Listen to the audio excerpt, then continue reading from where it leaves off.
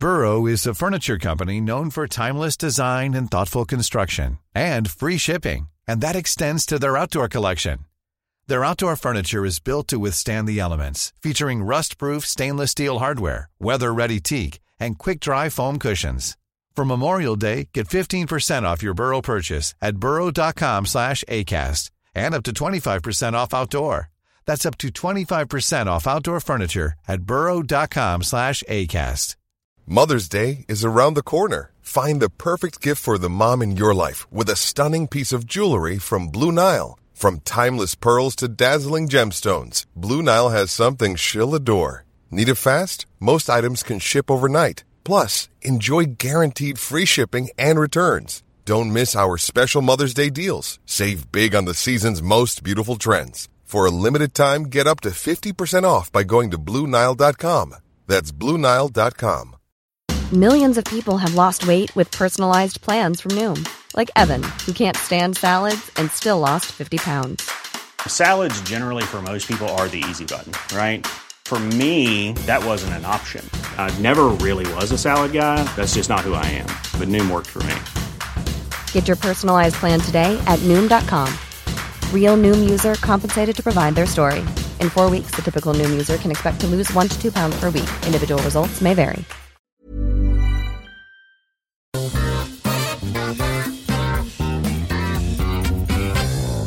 Panelet nok en gang samlet til denne ukas utgave av Adresseavisas podcast. Omadressert, der har vi på plass politisk redaktør Tone Sofie Aglen. Hallo. Vi har vår faste kulturkommentator Terje Eidsvåg på plass. God ettermiddag. Og Jonas Skybakmoen, også kommentator i Adresseavisa på plass. God dag. Hei du. Navnet mitt Harry Tiller, og skal prøve å holde styr på disse lokale synserne gjennom denne sendingen. Vi skal snakke litt om Åge Aleksandersen, Trønderfest i London. Er det en patetisk patriotisme eller et kult stunt? Kongeørna går farlig tid i møte etter Stortingets vedtak, og bønderne på Fosenhalvøya jubler. Fuglevenner fortviler over kongeørnjakt. Boligbygging i Trondheim blir det jo ofte bråk av. Denne uka har vært preget om at planene for Øvre Rotvoll slaktes av politikerne. Et annet stort boligprosjekt, nemlig Overvik, er også i skuddet, så å si det sånn. Der handler striden mest om Jakobsli skole, som nå plasseres utenfor Overvik, og dermed tjener grunneierne og utbyggerne enda mer penger. Og vi skal også se litt på sykefraværet i Trondheim kommune som når nye høyder, og det skal også handle om fravær når Stortinget nå har blitt enige om å sette ned en fraværsgrense i den videregående skolen. Det er bakteppet for denne ukas utgave. Vi starter med Åge Aleksandersen, som vel er på vei til London as we speak nå, pluss halve Namsos og resten av det rockeinteresserte trønderpublikummet. Åge tar med seg da trønderpublikummet til selveste Royal Albert Hall, og konserten er jo inspirert av Prudence-låta «Det er langt igjen til Royal Albert Hall». Og Terje, for å begynne med deg da, den låta er jo på mange måter en kritikk av kommersielle rockeband og en hyllest til norske band som skuver buss i snø og regn.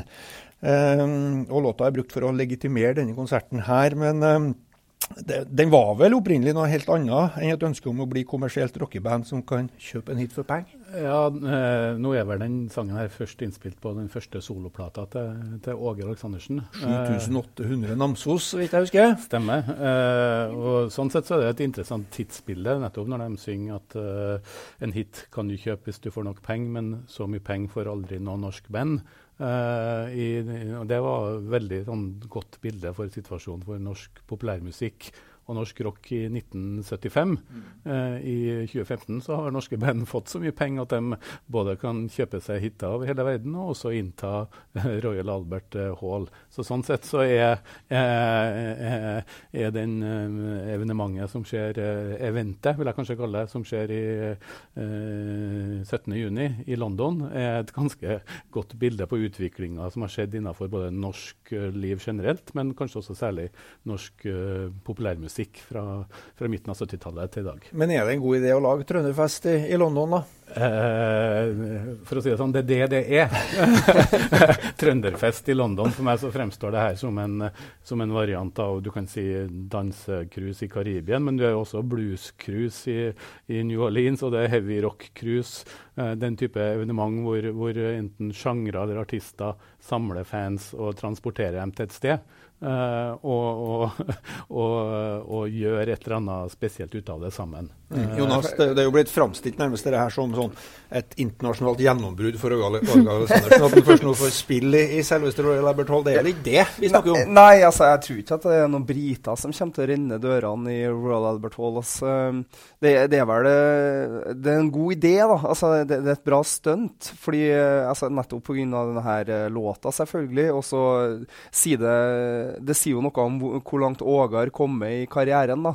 Det blir jo litt sånn, hva skulle han ellers ha gjort for å greie å toppe det han har gjort de siste årene, etter han kom liksom tilbake på høyden. Så jeg synes det er en god idé. Og det Terje kalte et event, og det er jo det i aller høyeste grad, vil jeg si, nesten mer enn en konsert. Altså det er en slags happening. Og da må man jo, hvis man synes det er kult, så må man jo bare ta det for det det er, og være med på det. Men om det blir en sånn her altså hva slags type konsert det blir, det er kanskje litt vanskelig å si. Ja. Det kan jo bli fryktelig rørende, ikke sant? At han endelig står der, synger lys og varme i Royal Albert Hall. Men det kan jo også ende at det lukter bare penger og fyll av hele greia. Det blir jo spennende da. Det får vi jo komme tilbake til, men Tone Sofie, jeg vet ikke om du skal nedover en av de trønderne, men sånn, en av greiene som har vært en litt smule kritikk er jo at liksom, du må kjøpe dette med hud og hår. Hvis du skal være med, så må du liksom... Det er også en Åge-låt. Ja, hvis du skal være med, så må du kjøpe konsertbillett, du må kjøpe hotellbillett, og du må kjøpe flybillett, liksom hele pakka her. Hva tenker du? Nei, først tenker jeg at det er noe ikke så farlig. Sånn er det sikkert hvis man skal på dansebandcruise, så må du sikkert kjøpe en pakke. Men jeg synes jo kanskje at vi kjøper litt for lett en sånn forestilling om at det er en sånn æresbevisning at Åge får bli invitert til Royal Albert Hall. For det er jo hvem som helst kan jo leie den konsertsalen. Jeg har jo vært der selv. Leide du? Nei, jeg hadde ikke konsert, men jeg var på Brand Furry-konsert og satt i loge og fikk servert vinglass med stett. Det er jo veldig uågesk, må jeg jo si. Så jeg er jo litt sånn spent på den kontrasten med det byggmakkerpublikummet fra Steinkjer og den konsertarenaen. Når det er sagt, så synes jeg liksom, kanskje litt sånn mediekritikken i hvor stort vi gjør det. For jeg synes det er en artig happening, men hadde det vært en hvilken som helst annen greie, så hadde vi liksom ikke... Ja, det gjelder også oss i Adresseavisa, men også andre medier. Det er liksom, vi får det til å fremstå som en veldig sånn der... stor greie da, og det er ikke helt med på det. Jeg synes det er artig, det er bra tenkt, det er et bra PR-stunt. Fansen er jo i ekstase, ikke sant? Og jeg skulle jo veldig gjerne vært flue på veggen egentlig. Jeg skulle ha sett liksom på Værnes, jeg bare ser de for meg med dressjakkene og olabuksene, med en liten en på puben der, og vikinghjelmen. Går flyet så tidlig? Ja, ikke, men trøndere som flyr klokka 6 om morgenen utenriks skal jo ha en øl og en jeger, har jeg nå forstått det. Det er noe fast takst. Det er viktig. Selv så er jeg veldig spent på om man snakker trøndersk eller engelsk mellom sangene. Men jeg var nå innom og så akkurat nå. For klart, det her er jo en trønderhappening og et kult stunt som er på en måte av, for og med trøndere. Og klart at mange var litt sår over folk som bor i England som kunne tenke seg at det ikke var mulighet til å kjøpe billetter, men rett fra jeg gikk opp her nå, så kunne jeg faktisk finne billetter på de første radene til tror jeg 68 engelske pund, og det skyldes jo fordi at de som var med og bygde de som har faste plasser på en måte, har ikke kjøpt dem igjen, så det kan jo se ut som den engelske adelen svikter Åge, men det tror jeg sikkert er like greit for konserten og festen. Men Tone Sofie var jo inne på det, denne medieinteressen som er jo helt enorm. Så vidt jeg vet så skal Adresseavisa sende 5 medarbeidere for å dekke denne konserten her.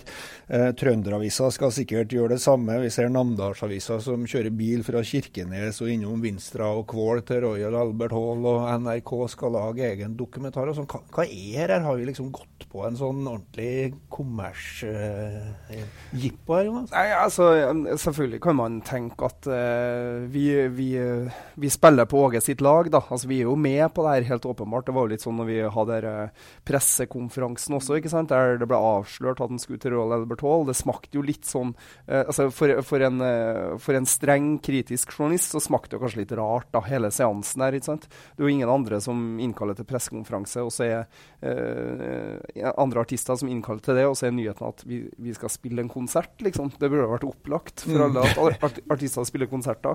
Men samtidig så må vi liksom være forsiktige og ikke bli for liksom kritisk til sånn lokal patriotisme også, for at det kan være noe veldig sånn her vakkert og kult og viktig med det også.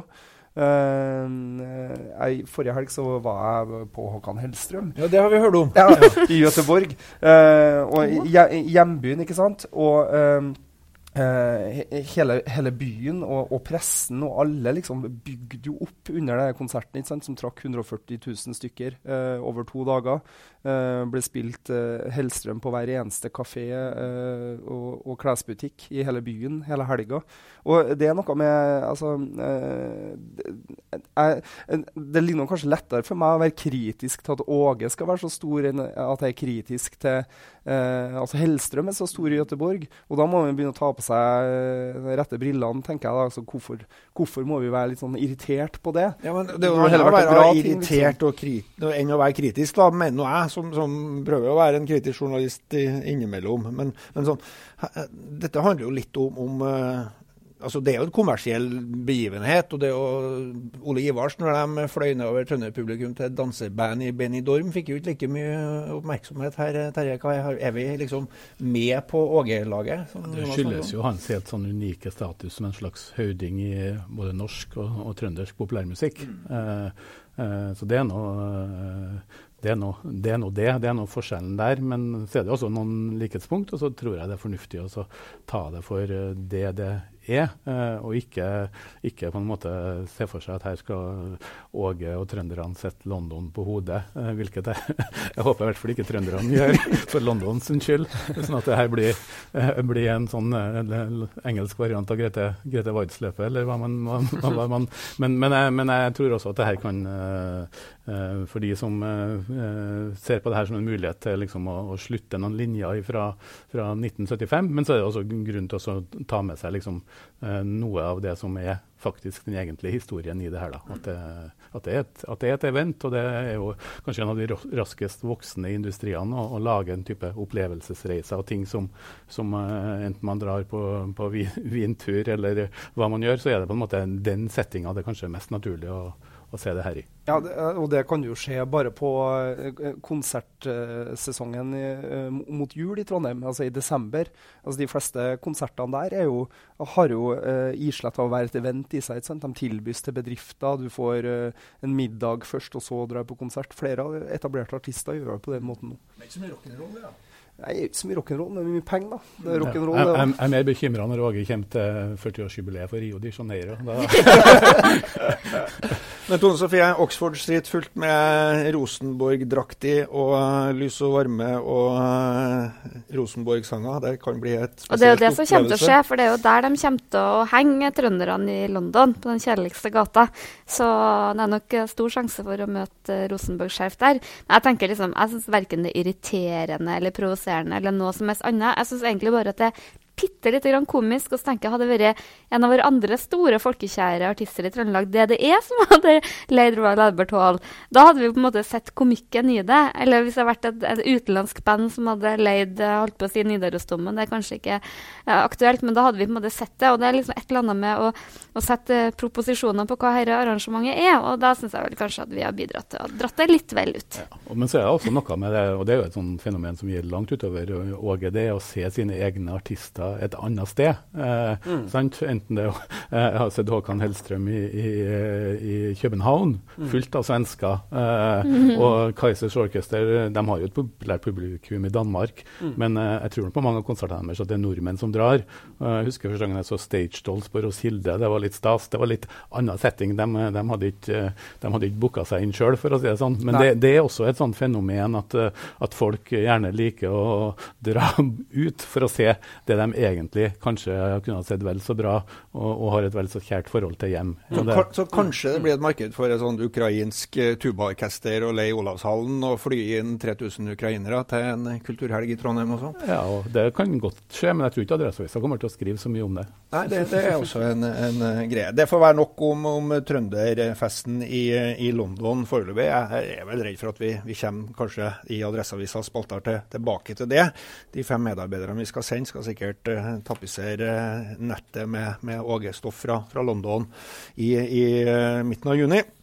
La oss gjøre et hopp over til rikspolitikk og ornitologi, for å si det sånn. Mandag denne uka så stemte flertallet i Stortinget for å åpne for et prøveprosjekt der man skal kunne gi tillatelse til å felle kongeørn som tar beitedyr på Fosenhalvøya og i Troms. Og Høyres stortingsrepresentant Toril Aarbergsbotten var jo en av initiativtakerne til dette her, så vidt jeg har forstått, og veldig fornøyd med at kongeørna på Fosenhalvøya går en usikker fremtid i møte. Og nå vet ikke jeg hvem som skal snakke rovfuglenes sak her i forsamlingen, men Terje, du har jo engasjert deg her, eller i hvert fall har feelings for kongeørna, er det sånn å forstå? Eller er det sauene du er mest på parti med? Jeg er for så vidt glad i både sauer og ørne, og kanskje enda mer utegående kyr, men jeg synes jo at det forslaget her høres helt vilt ut, for å si det forsiktig. Jeg prøvde å gå inn og se på nettet rundt skyting av ørn. Det var vanskelig å finne sider som hadde noe rundt det, men jeg havnet jo på den amerikanske utgaven av kongeørn, som jo er beskyttet av en egen lov som heter for Eagle Protection Act, som i USA ble introdusert først på 40-tallet, og så ble utvidet til den amerikanske ørnen som vel er utgaven av kongeørn på 60-tallet. Og der kan du få opp til $250 000 i bot og 2 års fengsel for å skyte ørn. Og jeg synes liksom i den globale perspektivet knyttet til trua dyrearter, da, så har vi utrolig lett for å være oss selv så nærme at vi blir litt dobbeltmoralsk når vi er opptatt av hvordan truede dyr forvaltes i andre arenaer av verden. Men vi har jo forvaltning av rovdyr her i Norge. Vi har jo felling på bjørn og jerv, og ulven er nå en stadig tilbakevendende debatt. Men her er det jo en tradisjonell konflikt, Tone Sofie, mellom landbruksinteresser og rovdyrene. Hva tenker du rundt at det nå skal kunne tas ut også skadedyr som har krokete nebb og vinger? Nei, jeg er jo bøndenes venn, men jeg er jo også fuglenes venn, og i den saken her så er det vel fuglene som trumfer bøndene. Nå tror jeg jo at en del av de rovdyrplagene de er kanskje noe overdrevet. Så jeg synes det å liksom begynne å skyte tror jeg er en særdeles dårlig idé. Samtidig så må man jo kjenne at det har faktisk vært veldig mye mer ørn. Det er jo et tema jeg har vært engasjert i, så jeg er jo liten, og jeg skrev faktisk særoppgave om havørner i sin tid. Og i etterordet så skrev jeg at når jeg ble stor, så skulle jeg jobbe med prosjekt havørn. For da var liksom havørnbestanden i verden veldig trua, da. Det gikk ikke helt sånn, men du slår et slag for den nå, da. Jeg slår et slag for den, og så driver jeg faktisk og følger et havørnereir live. Og det synes jeg er veldig søtt inntil hver gang havørnmammaen og pappaen kommer med mat. For da kommer de med lammunger og alt mulig. Så jeg synes jo det er litt sånn trasig. Jeg følger for øvrig 3 fuglereir live for tida. Et kjellreir, et blåmeisreir og herre havørnereiret. Så det er jo en konflikt, og jeg tror nok det, men det politikerne kommer med nå, synes jeg er et veldig dårlig forslag. Og et enda dårligere forslag de har kommet med da, det er jo at man skal kunne skyte sangfugler. For de synger for høyt? Nei, for det er helt vanvittig, for det er så lite rype. Og det er liksom det å gå på rypejakt, det er jo en viktig for veldig mange. Og så for å kompensere det, da, så skal man få skyte mindre rype nå, for den snart er utrydda. Så lar de folk i stedet få skyte måltrost og sånne fugler, og det synes jeg... Jonas, jeg vet ikke hvordan det står til med dine ornitologiske kunnskaper, men mange fordeler jo fugleartene inn i tre, pipip og gakkak og ørn. Ja, det hørtes kjent ut. Det kan jeg forholde meg til. Men altså, hvor stort problem er det at ørna tar husdyr? Altså, er det vanvittig utbredt? Eller er det sånn her spill for galleriet, liksom? Nei, altså, sånn, i det lille jeg vet om det, så er det jo basert på forskning, og Norsk institutt for naturforskning har jo dokumentert at mange beitedyr tas av kongeørn i de områdene som dette skal prøves ut nå. Og sånn sett så er det vel en reell problemstilling på samme måte som vi har med bjørn. Jeg kan jo svare på det, for havørna er jo ikke noe problem. Den tar jo fisk og er jo åtseleter, og det er veldig sjelden den tar. Men kongeørna er en helt annen jeger som nok tar litt sånn reinkalver og litt sånne ting. Jeg har også sett tall fra Finnmarksvidda over hva man har meldt om ørneskader, og man har vel gjort sånne beregninger at dersom det stemmer, så er det liksom 100 000 kongeørner på Finnmarksvidda og sånne ting. Så det er nok liksom betydelig overdrevet mot alle de andre farene disse beitedyrene møter i naturen. Ja, og det er omstridt det her, både Norsk Ornitologisk Forening, Naturvernforbundet og sånne ting har jo gått ut og advart at grunnlaget for dette er for lite dokumentert, men flertallet på Stortinget har jo nå vedtatt at det skal åpnes en prøveordning, da, ikke en fast ordning. Og det er jo på Fosen halvøya, og det kan jo også hende at den vindmøllesatsingen som er på gang der, vil også virke modererende på ørnebestanden. For å si det sånn, ellers har jo Åge Aleksandersen en plate som heter Gamle Ørn, også, som kan... Fremmed fugl også, det er vel Åge-sang, så her henger ting i hop. Fuglene skal vise vi. Ja, nei, nå tror jeg vi prøver oss litt videre også, så får vi nå følge med hvordan det går med kongeørna på Fosen utover sommeren og kanskje til høsten. La oss se litt på boligbygging i Trondheim, for det er også en sak som det blir fort bråk og strid om, og her er det jo prøv å rydde litt. To saker som har oppstått samtidig. Det handler jo om det store boligområdet Øvre Rotvoll, som var opp i formannskapet denne uka. Her har jo politikerne åpnet for at utbyggerne selv kan lage denne områdeplanen. Den ble nå lagt frem og nærmest slakta av politikerne i formannskapet, men at dette var dårlig arbeid, rett og slett. Det er ene tingen. Samtidig så foregår jo debatten rundt Overvik, som også er et annet stort omstridt boligområde. Der handler vel først og fremst striden, eller skriveri i avisa i hvert fall, om plasseringen av Jakobsli skole, som nå er flyttet ut av utbyggernes område. Og mange hevder at da får de mye mer fortjeneste, fordi at man kan bruke området til å øke antall boliger.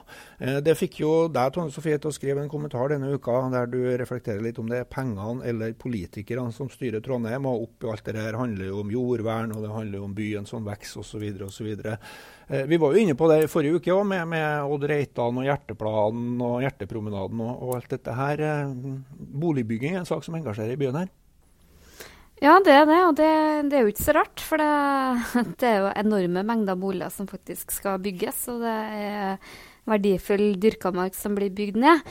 Så er det veldig komplisert. Det er nesten så jeg må begynne å tegne, men hvis jeg skal liksom ta det som har skjedd, da, er jo at man etter mye om og men, så har man jo fått omregulert et gedigent jordbruksområde til byutvikling og boliger. Og nå tegner jeg også, men det vises dårlig på boka. Men det jeg føler veldig behov for å si, da, er at både når man argumenterte for denne opprinnelige grunnen til at man skulle bygge ut dette jordet, da, så var det at blant annet man skulle ha en skole der, og man trengte nye skoler. Og når rådmannen da la frem sitt forslag til hvordan den nye bydelen på Overvik skal se ut, så plasserte den skolen inne i det her området. Og da skjedde det at politikerne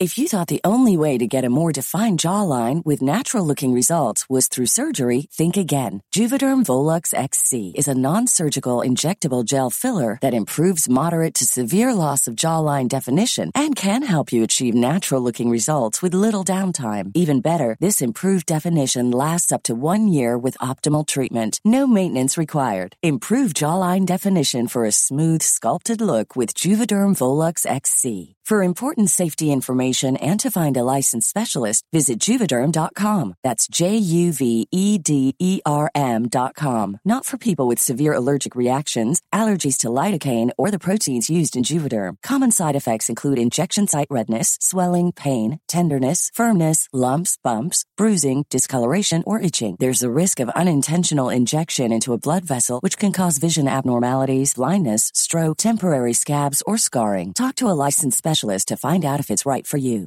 Ready to pop the question? The jewelers at BlueNile.com have got sparkle down to a science with beautiful lab-grown diamonds worthy of your most brilliant moments. Their lab-grown diamonds are independently graded and guaranteed identical to natural diamonds, and they're ready to ship to your door. Go to BlueNile.com and use promo code LISTEN to get $50 off your purchase of $500 or more. That's code LISTEN at BlueNile.com for $50 off. BlueNile.com, code LISTEN. Hi, I'm Daniel, founder of Pretty Litter. Cats and cat owners deserve better than any old-fashioned litter. That's why I teamed up with scientists and veterinarians to create Pretty Litter. Its innovative crystal formula has superior odor control and weighs up to 80% less than clay litter.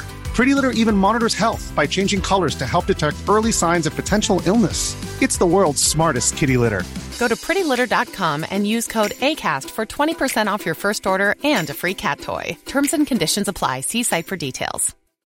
Since 2013, Bombas has donated over 100 million socks, underwear, and T-shirts to those facing homelessness. If we counted those on air, this ad would last over 1,157 days. But if we counted the time it takes to make a donation possible, it would take just a few clicks. Because every time you make a purchase, Bombas donates an item to someone who needs it. Go to bombas.com/ACAST and use code ACAST for 20% off your first purchase. That's bombas.com/ACAST, code ACAST. Fjernet den og sa at nei, den skal ikke ligge på det området, den skal ligge på et annet jorde som også er vernet som NTNU eier. Og argumentet for det er at skolen ikke skal ligge i et område som er utsatt for eller byggeaktivitet. Problemet er at det argumentet har vel ingen hørt før her i uka her.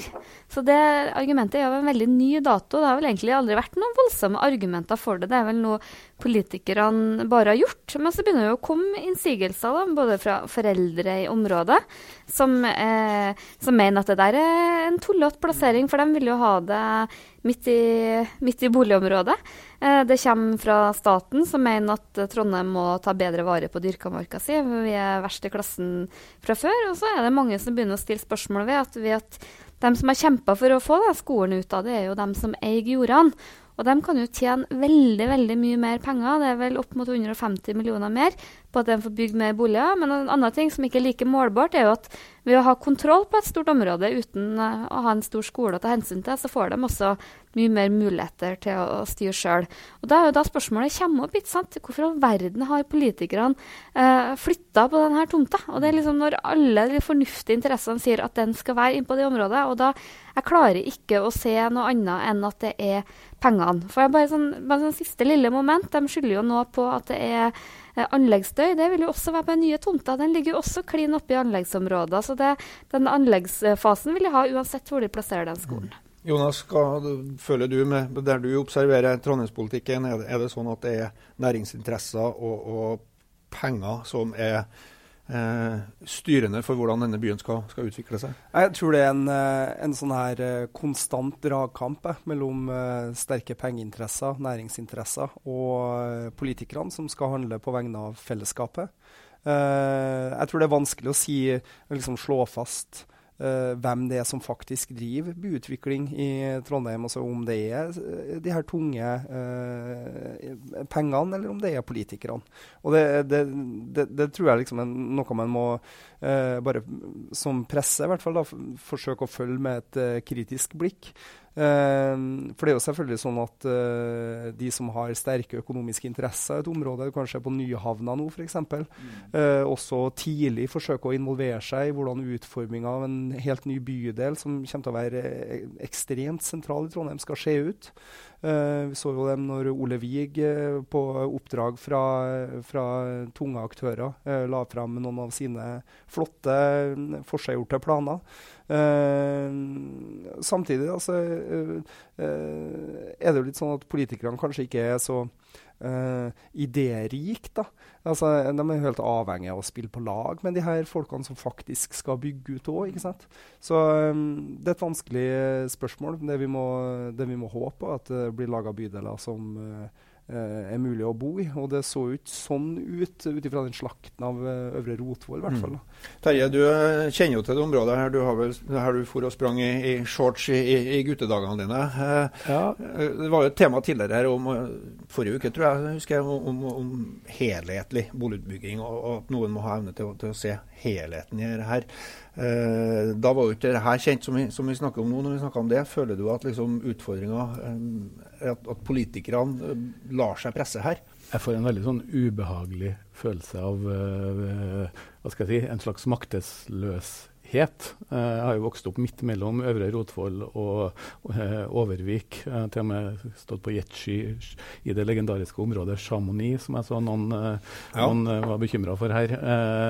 Men det som også jeg synes blir veldig bekymringsfullt da, er jo når sentrale politikere som heldigvis er stor nok til å vedgå at de kanskje har gjort en feil, sånn som Geirmund Lykke gjorde, og så klage på at det var mye sakspapir å lese. Og vi var ikke helt klare, og det var midt i valgkampen. Og klart at når du skal bygge områder hvor det skal bo tusenvis av mennesker som skal ha skole, de skal ha et sted å være, de trenger friområder, det er utrolig mye mer de folkene som skal bo på alle steder i Trondheim har behov for enn å maksimere verdiene for dem som i sin tid eid grunn. Og så blir det jo litt sånn nesten tragikomisk i den diskusjonen rundt hva den skolen skulle het. At man ville ikke ha skolen på Overvik-tomta, man ville gjerne at den skulle hete for Overvik skole. Det synes jeg også blir et litt sånn absurd teater i det som fremstår, for meg i hvert fall i et underlig lys. Og så håper jeg jo at det kommer frem mer rundt den saken, og at det kan bidra til å bedre den byutviklingsbiten og skape gode oppvekstvilkår for de ungene som skal vokse opp i det området fremover. Du nevner jo Geirmund Lykke, altså kommunalråd fra KrF. Han sa jo tidligere i sommer her, når den debatten om jordvern og grønn strek var fremme, at han følte jo at politikere som han også samarbeider med, altså Arbeiderpartiet og mange har gitt fra seg eller abdisert i boligutbygginga. Hva må til da, Tone Sofie? Trenger vi et annet regime? Trenger vi sterkere saksbehandlere? Trenger vi mer offentlig regulering og kontroll av disse områdene? Eller er det greit at de private får legge planer som godkjennes og behandles politisk?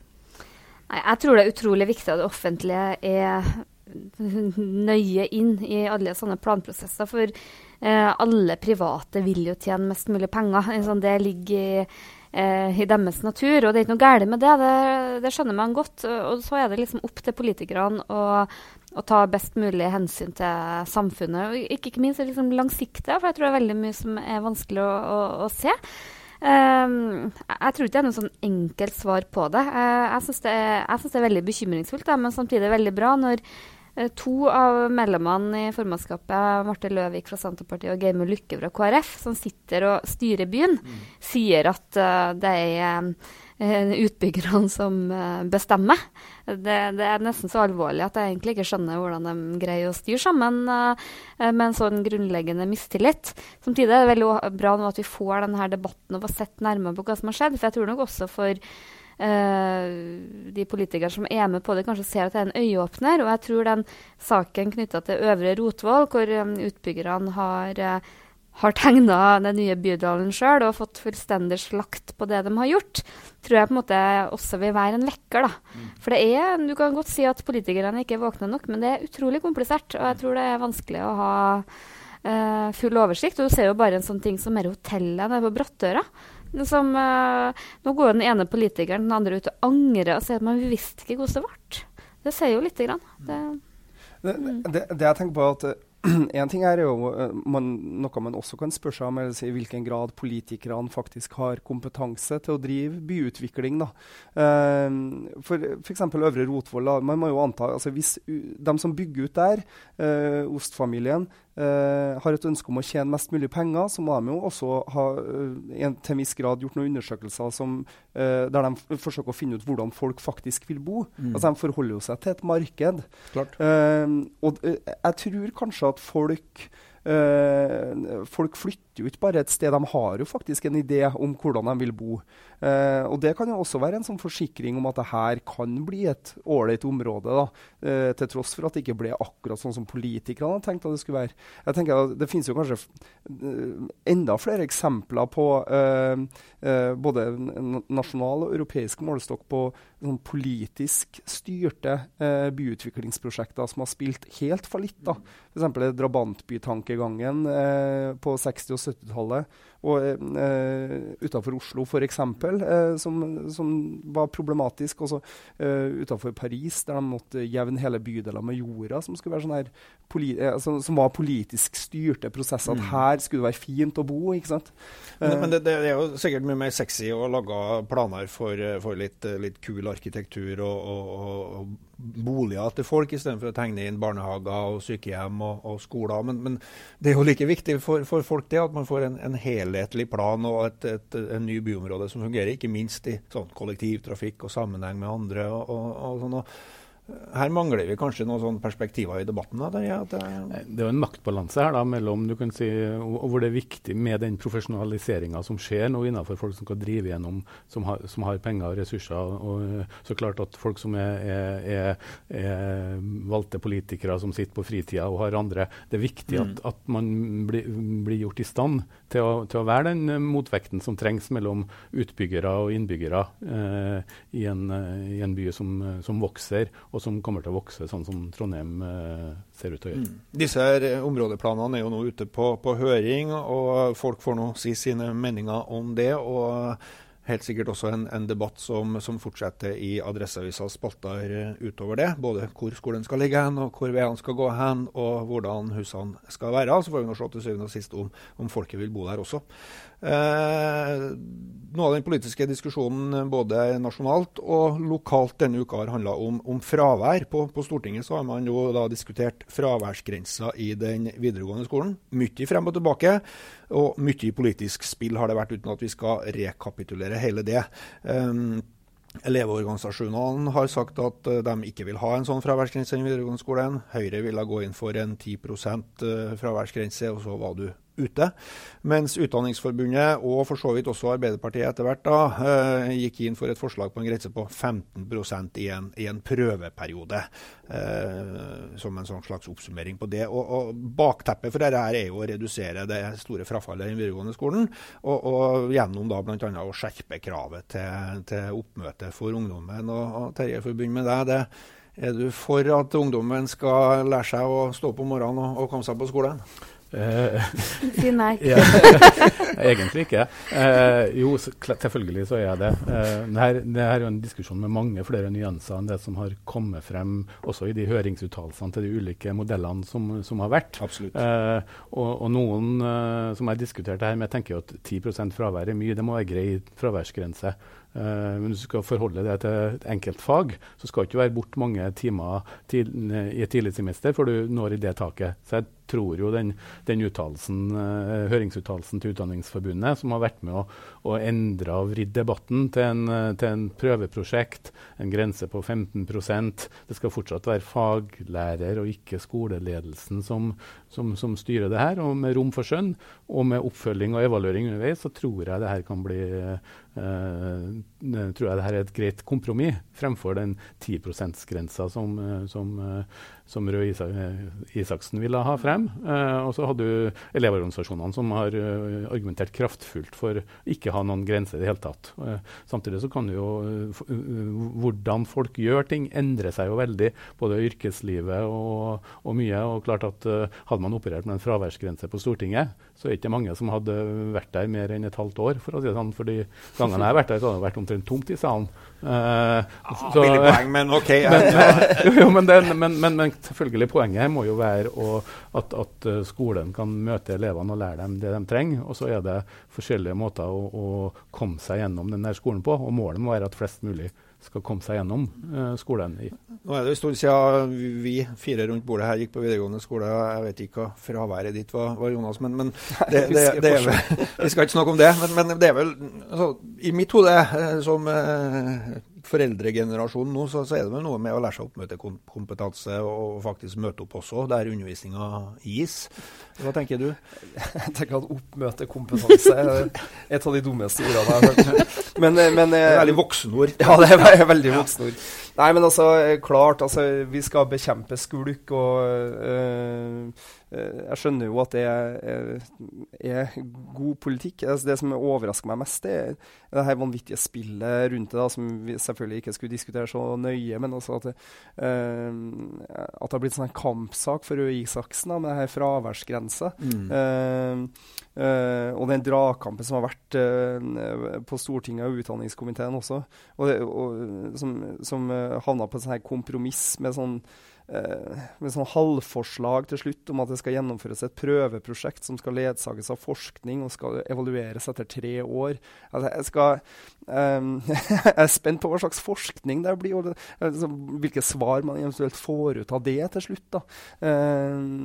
Så for meg så fremstår egentlig hele sakskomplekset sånn sett, hvis man ikke går inn i saken, så fra utsida så fremstår det bare som en sånn her et forsøk på å markere seg da, fra flere sider, sånn rent politisk, at det handler mer om det enn selve saken egentlig. Ja, og dette har jo Trond Giske og Arbeiderpartiet fått mye pepper for også, så Lysbakken, SV-lederen, gikk også ut og sa her om at dette var en stor seier for dem, og et stort nederlag for regjeringen, men vi kunne nå sittet til kvelds og diskutert det politiske spillet, men Tone Sofie, sånn i forhold til kampen mot dropouts og fravær i den videregående skolen, da, er det krav til oppmøte og fraværsprosent som den videregående skolen trenger først og fremst? Ja, kanskje ikke først og fremst. Jeg synes det er veldig vanskelig, for i utgangspunktet så har jeg veldig sansen for fleksibilitet. Jeg kan jo gjerne ha et hjemmekontor hver dag og sikkert få gjort mye mer enn det jeg gjør i dag. Og jeg husker jeg hatet på universitetet når man la om fra den der veldig frie modellen hvor man svingte innom forelesninger til at det var sånn pliktig oppmøte og sånne ting. Samtidig så diskuterte jeg dette med min tenåring i går. De synes dette med fraværsgrensa var helt vanvittig for å kunne lære seg ting på egen hånd. Og jeg tror nok at den der oppmøtekompetansen, at det er noe i det. Det er liksom å lære seg å stå opp om morgenen, være en ting folk liksom forventer noe av deg, er viktig da. Så liksom å balansere de to hensynene, så jeg kan ikke annet enn å si at det der veldig ullne, rare kompromisset som ble at det kanskje er et forsøk da. Jeg tror en veldig strikt fraværsgrense på 10% kan ha såpass mange ulemper også, at jeg er veldig usikker på om det er smart. Et godt kompromiss gjør jo alle litt småsur, så da er det liksom sånn sett, men kanskje det er sånn at vi skal ha oppmøtekompetanse i videregående skolen og praktisere fleksitid i arbeidslivet, at du kan komme sent og gå tidlig. Men det bringer jo oss over til sykefraværet i Trondheim kommune, som i mange, mange år har vært et kjempeproblem, særlig innenfor helse og velferd og i barnehagesektoren, der vi har sett sykefravær på 10-12%. Det vil si at 1 av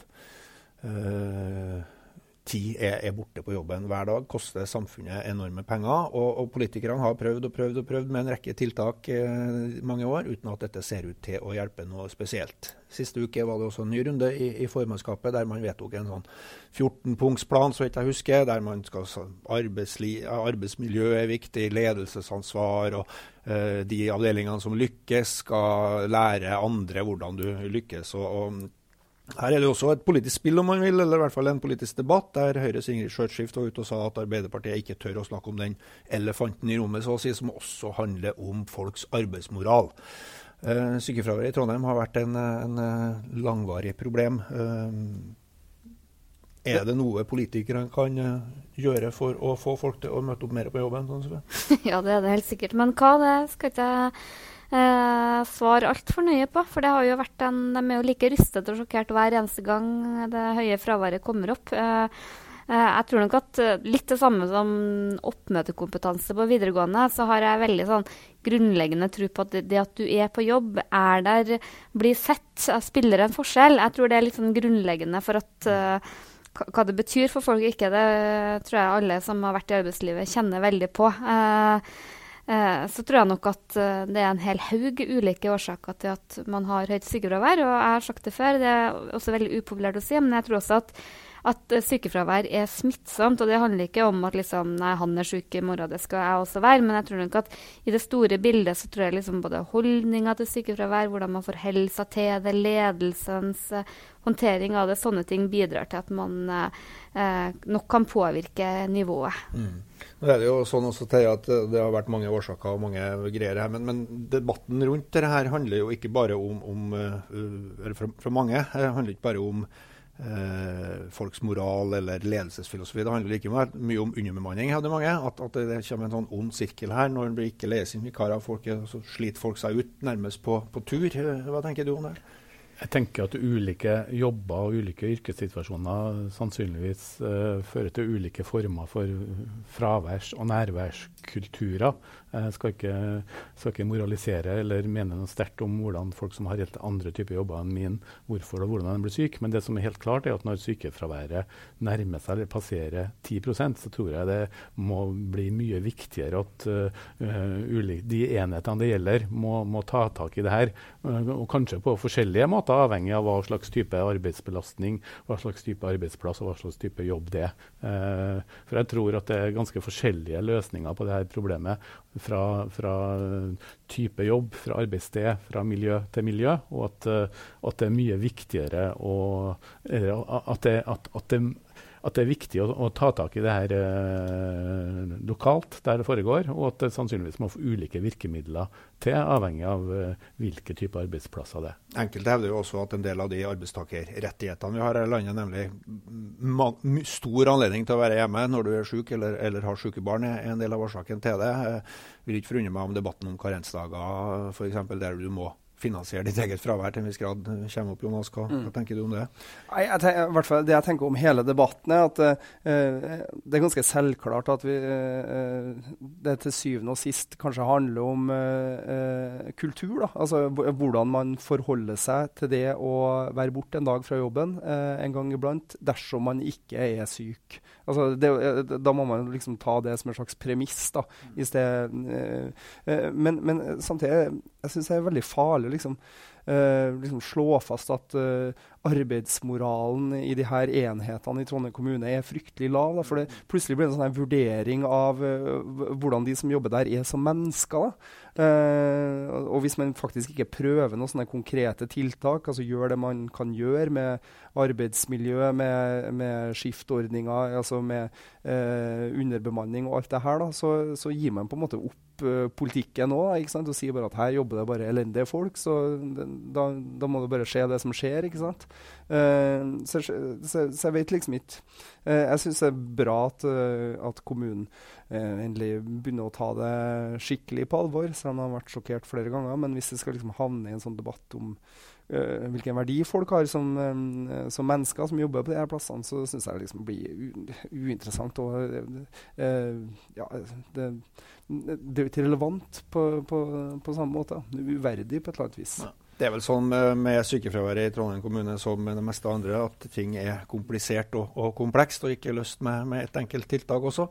Det får være det vi var gjennom på omadressert den gangen. Vi løste ikke sykefraværet denne gangen heller, og heller ikke utfordringene med boligutbygging og de store tingene, så dem får vi komme tilbake til. For et superråd. Omadressert over. Vi tilbake neste uke. Takk for det.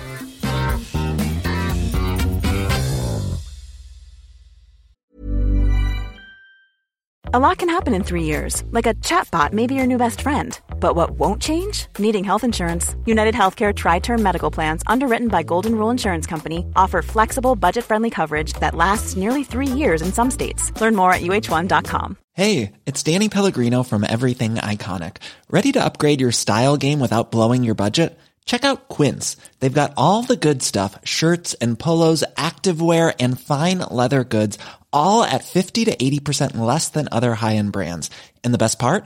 They're all about safe, ethical, and responsible manufacturing. Get that luxury vibe without the luxury price tag. Hit up quince.com/upgrade for free shipping and 365-day returns on your next order. That's quince.com/upgrade.